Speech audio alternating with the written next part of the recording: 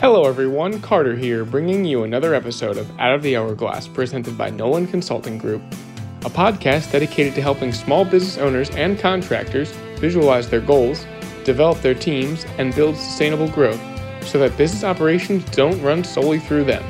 We want to get business owners out of the hourglass. Today's episode is a discussion around budgeting. Senior NCG coach Andrew Amrine joins Molly Nolan to discuss taking the necessary steps to have your 2021 budget ready with time to spare. Additionally, a conversation on employee development. How can you have an understanding of where your company will be by creating a vision for your employees to buy into? All of this and more to make sure you are prepared for 2021 both financially and strategically. Thanks for listening, and as always, don't forget to rate and subscribe. Enjoy the show. Thank you, Carter. Happy to be back with Andrew Amrine, a senior Nolan Consulting Group coach, and some might say our resident expert on numbers and budgeting. Thank Andrew, you, Mal. Andrew, are you excited to be here? I am. Talking numbers, your favorite topic, numbers, right? It's your favorite thing, right? Thank you for that introduction. Of course. In our last episode together, which we recorded not too long ago, we discussed the concept of budget planning in a time of uncertainty. 2020, it's been unknown. How do we even look at 2021? It's been a roller coaster of a year, but you laid out some great tips and some great analogies about seeing the road over the cliff and what do? You just slow down, take your time. Slow down, take your time. So we've gotten some good feedback on that podcast. And so it's worthy of a follow-up, I think, to discuss maybe a little bit more detail how these methods go and places to start, and peel the onion back a little bit. So I'm excited to dig in a little bit more. Yeah, now that I think we've gotten some good feedback, I think some folks are a little bit more open to the idea that it is okay to budget in a time of uncertainty. People are in the mindset, they're starting to have the meetings. We're talking to our clients about numbers. We're talking the revenue cookbook. What steps are next? So Andrew, just kind of give us in general, how does the full budgeting process typically start? Generally, it's with the Rev cookbook idea, right? Top down? Right. So, I mean, it's sort of a historical overview of it. Pre-2009, it was revenue top down. How much revenue do you think you want to do? How much do you want to grow by? I want to grow by 10%, or I want to add a crew, or I want to add X amount of revenue. And then probably, 2009 or after, the last 10 years, the labor shortages really are coming to a forefront. So even budgeting from a revenue standpoint began to taper back or be a little bit more controlled. And so these other ways of doing a budget, I mean, I don't think we're inventing anything new here. They're just methods that aren't used that often. Mm-hmm. And so in the last couple of years, and specifically George Williams Jr. at A.G. Williams several years ago, maybe 5 years ago, really took to this capability type process. So one of the things we talked about last time was forming a capability plan, or coming at your annual planning from a field capability standpoint. And then, of course, I mean, there's the most conservative way is to start with overhead, which we did get some of. We've done some in the past. The idea there is, what role do you want to add next year in overhead? So I want to add a sales rep, and then say, how much revenue do I need to do to cover it? But it tends to be the more conservative way to start with overhead. And definitely in the situation we're in now is where you might overhead, meaning lifeboat. Mm-hmm. Who's my lifeboat team? And then building from there. That would probably get you a minimum that we need to do. Here's what we can't go below. So these two ways, coming at it from what do I think my my production team is capable of, and overhead are becoming more important now. So you're saying this other more conservative way is to sidestep just looking at a revenue goal and start looking at it from a team perspective. Yeah, what definitely. Can your team produce? The most aggressive way is to say, I want to grow by 20%. What's that going to take? Mm-hmm. And if you have no fear about the revenue or the economy growing or your ability to hire staff, then, let's go for it. But as those other concerns, economic concerns, hiring, staffing concerns creep in, then, those other issues become higher prevalence, become a bigger concern. You can't just say, I want to grow by 20% and then not have a plan about how you're going to actually produce that. Yeah.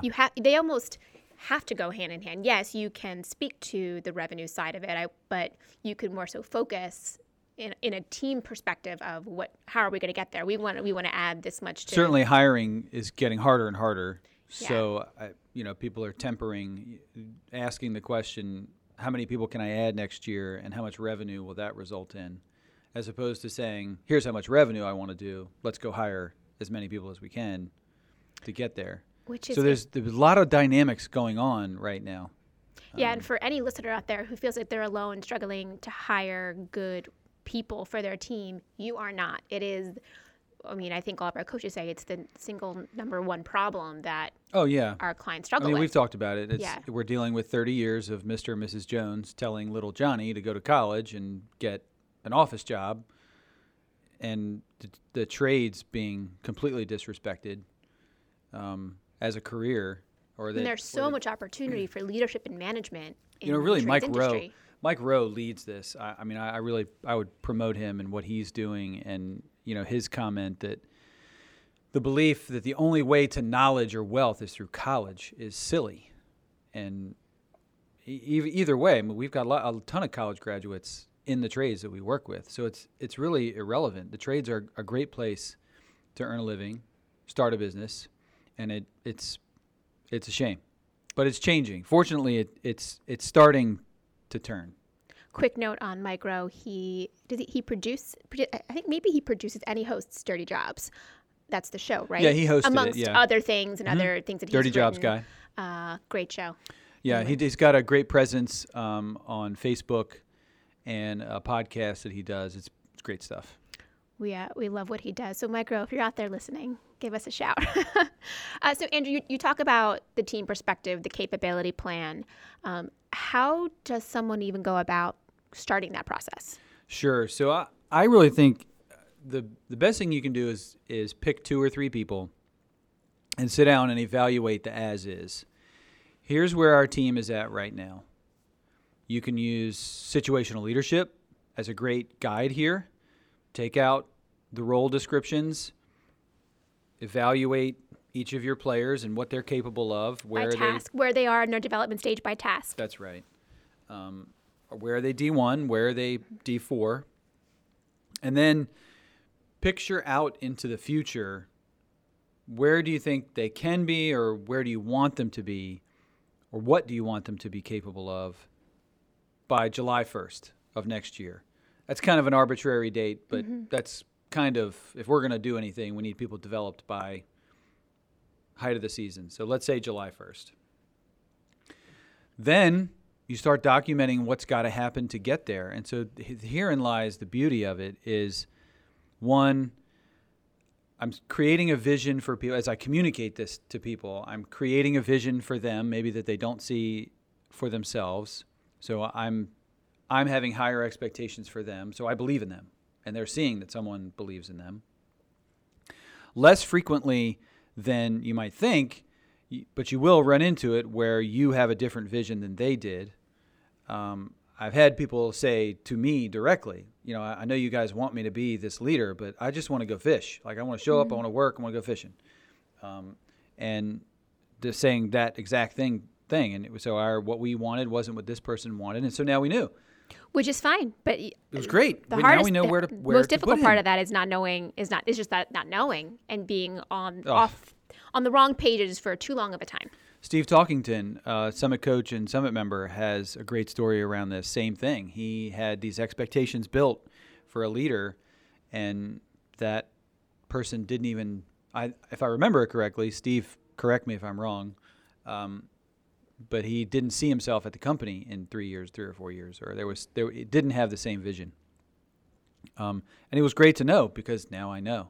So number one, you're showing people a future. Number 2, you're being proactive about it, so I can now plan out a training schedule and what am I going to do this winter with our production staff, or what training do they need. And then 3, now I know what holes I need to fill. I was just going to say, well, what happens to those positions now that people have kind of taken that next step? Got to backfill, so right? Now I know how many spaces I need to fill. I can be proactive about training all the trickle down. So if this person if we're going to add 2 people to this person's crew, then I need to pick 2 people to move up, or we start creating holes. And so now anxiety and action cannot coexist. And so I think part of it in starting your budget this way, we remove anxiety from the situation because we're being proactive. And so then last, I would say, I think the big debate that companies have, either with sales and production, or maybe the traditional battle between sales and production is sales says we want to produce this much, and production says no way, never going to happen. And we have this war to settle on an amount that somebody feels half bought into and somebody else feels this is half of what we could actually do. Yeah, I was going to ask, who usually wins that war, or is it generally a decent compromise between the two, or an unwelcomed compromise? Yeah, I think the latter, an unwelcomed compromise. Nobody really buys into it completely. So now what you're doing is starting with, here's our team, here's how many people we can manage, here's what that revenue would be. And you stepped everybody through all the steps. And so now your level of buy-in, and this isn't just some idea in a classroom, I see this. When you take this approach, the buy-in, the success in buy-in is way higher. So you think start off with this capability plan, having this discussion with potentially your management team, or if you don't have a management team, you and some of your other top Use leaders. it as an opportunity to bring people in. People want to participate. I see a lot of people, or how do I say this? I don't see anybody show up to work and purposefully want to do a bad job. I don't know anybody that wakes up in the morning and says, I'm really going to cause a lot of problems at work today. I'm sure they're out there, but I don't know anybody that purposefully says, I'm going to be a bad employee today. But I know a lot of employees, and I've personally encountered a lot of employees that don't know enough about what they're supposed to be doing. And so I can sit here and do nothing and only do one thing wrong, which is sit here and do nothing. Mm-hmm. And my own personal attachment to that idea, when I was growing up, working for my family, my grandfather and uncle were general contractors, and my uncle took over my grandfather's business. Mm-hmm. And I knew a whole lot about what not to do, and not a whole lot about what I was supposed to be doing. Now, mind you, I was in high school, and so I was doing a lot of cleaning up and a lot of gopher stuff. I wasn't really doing a whole lot of construction, or a little bit of framing. Mm-hmm. I framed a closet, in a couple closets in high school, but I knew very little about what I was supposed to be doing.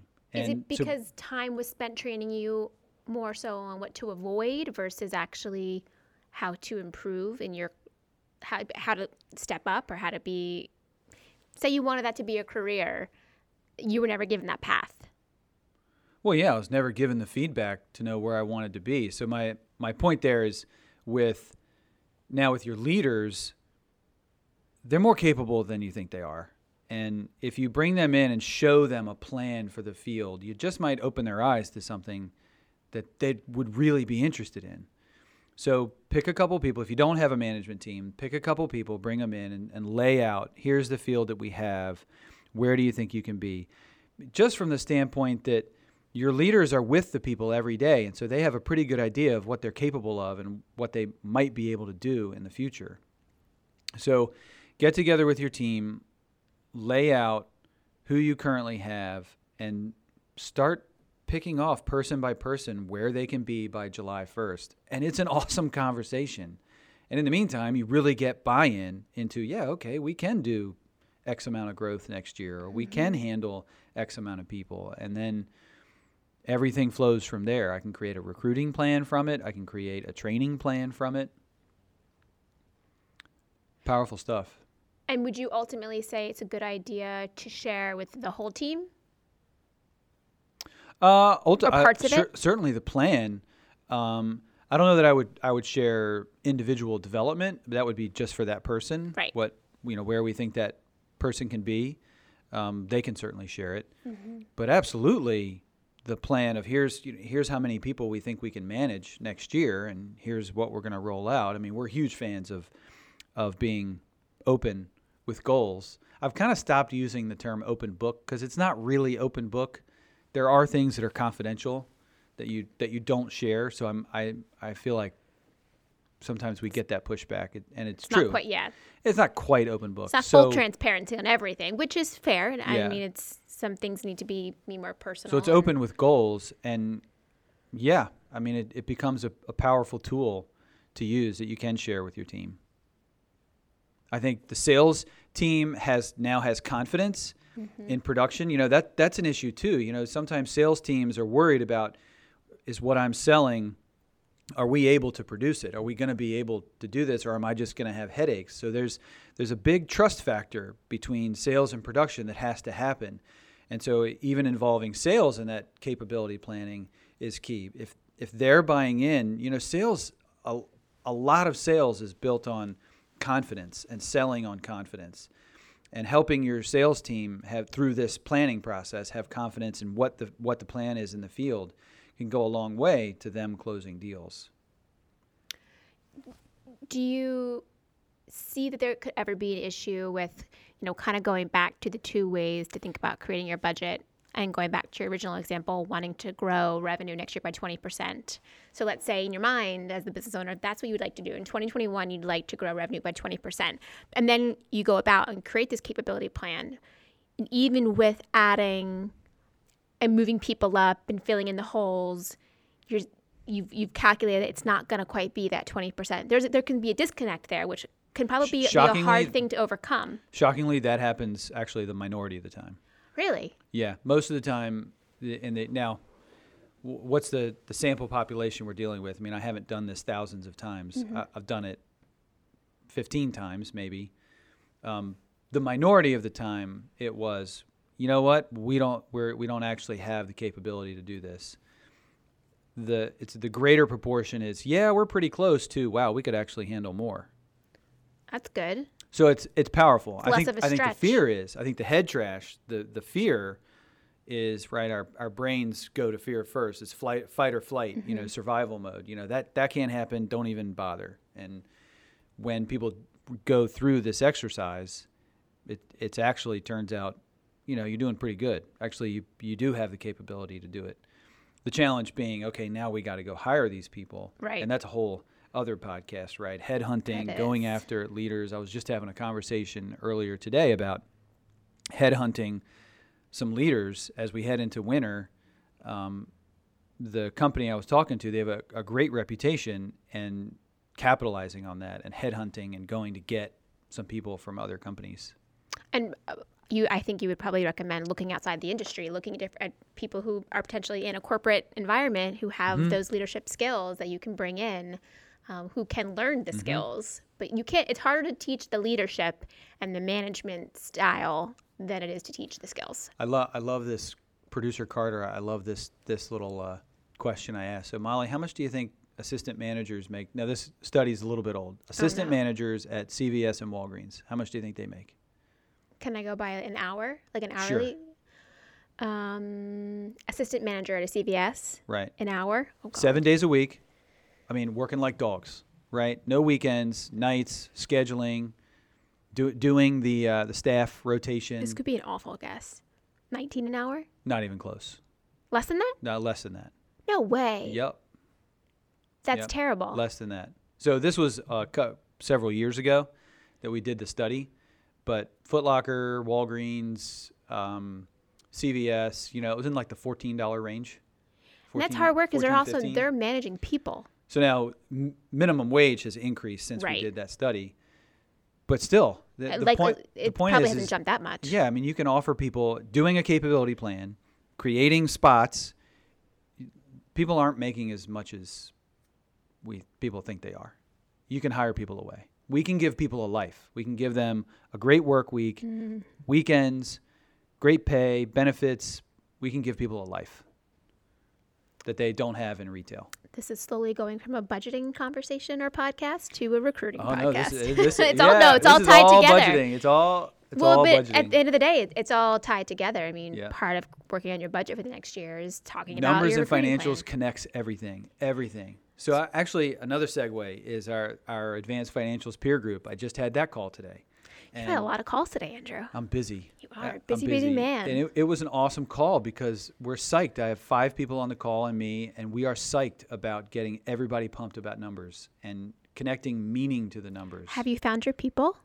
I have found my people. These are my people. I am with them and they are with me. It's I love it. It's fantastic. It's a great group.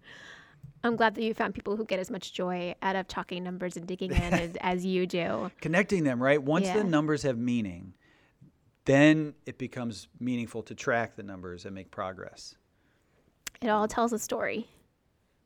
So just to kind of wrap this up, Andrew, I know this all sounds great, yet I can also know it can sound overwhelming. Sure, pie in the sky, great idea, but I don't have Right. time for any of this. Exactly. Part of it's the time. I'm already slammed. How the heck am I going to fit all of this in the next couple of months? So what would you say is a great action item or takeaway as a first step that you could recommend a business owner or a financial manager or a production manager to start taking right now? Sure. So the topic here was different ways to start a budget. So if you're not comfortable starting with just straight up revenue and revenue cookbook, the other 2 ways, middle line, so you can start top of the line revenue, or you can go the capability plan, which is the middle, cost of goods sold. I can plan out my team, or I can go bottom. I can start with overhead. Overhead is starting with overhead, or maybe what you might call a lifeboat team. That's probably the most conservative plan you'll make. This will be the minimum we need to do in order to keep my team busy, to keep everybody busy. So you can do both. You can work on an overhead schedule and a plan based on the team that you have. You can start there. You can, but I think to your point, I think a great place to start here is to pick 1 or 2 people, sit down and evaluate who you have right now, and create a vision for where let's take an hour and a half. So this is not rocket science. Do not spend all day coming up with detailed plans. It's not what I'm talking about. Take an hour and a half, evaluate who you have, document where you'd like them to be or what's capable by July 1st, and then document the steps you need to take to get there. Hour and a half. Not a Charles Dickens novel. Doesn't need to be a 1,000-page long plan. It's an hour and a half. Second step would be pick 1 or 2 people to now go share your thoughts with them. Here's what I'm thinking about for you by next July. Get them thinking farther out. And having now done this twice this season, having done it twice, and we actually, again, back on to the Advanced Financials group, we just did this, and the conversation went great. So you have people in your advanced financial group now who are currently going through this process. Yes. So And it's being we well created a received. whole schedule for how we want everybody in the group. We created a schedule for how we want planning and the budget to go, the meetings we want to have, and then how we're going to finish the budget. And we delegated things to other people. And one of the things to delegate was to engage the production team in creating a capability plan. And so one of the companies did that, has had 2 conversations. They did a whole field capability plan. They've had time to have 2 conversations, and they were great. I love that structure, and I'm sure that the folks on your call are loving the structure, being able to get the entire team involved and pulling together different pieces to really build the plan. It's not just them sitting at their computer working an Excel document, thinking based upon prior year what's going to happen. It is really pulling in the elements and getting everyone involved. One of the risks I think is numbers tend to be a solitary exercise, and people too often get in a groove and start working through stuff, and then they've created this plan, but nobody else was involved in it. So get other people involved. Walk them through your thinking. Help them get to the same conclusion you did. And tell you what, if they don't, entertain the fact that maybe you didn't come to the right conclusion. But 9 times out of 10, if you can convince other people of the plan, then you probably have a good plan. Bring other people into the planning. I like it. I think this is a great conversation, and I hope people do take the words here and run with them, because, I mean, just from my own personal experience being a part of different companies, when your leaders tell you you're going to hit a certain number, but they haven't told you how you're going to go about doing that, there is the initial anxiety, or how are we doing that when we're already stretched too thin right now? Can't do it, won't happen, isn't right. going to. I mean, so as leaders, or whoever's departmentally managers or whomever, we're making plans, and it's like we're the farm owner on the top of the hill making the plans, and then we roll it out to all the peasants down below. And that's how your people feel when you're making plans on your own. And sometimes we feel, well, I'm rescuing them from the work. I don't want them to have to see all this hard work. So you're not rescuing them from anything. You're making them feel like they're being dictated to. Right. Show them the work and the cookbook and the math that went into making this goal, and let them be included in it. And I promise it will not be such a battle. Well, we will leave it there. Andrew, thanks so much for your time today. As always, if you have questions or feedback regarding today's conversation or Out of the Hourglass in general, we would encourage you to reach out. You can always reach us at info@nolancg.com. Andrew, anything else to add before we call it a day? Always a pleasure, Mull. It's great conversation. Thanks for having me. Thank Producer you. Carter, always good to see you. Thanks for listening to this episode. Out of the Hourglass is recorded and produced by the team at Nolan Consulting Group, a nationwide business consulting firm with coaches located around the country. Have a question, comment, or idea for future episodes? We'd like to hear from you. Visit our website, www.nolancg.com.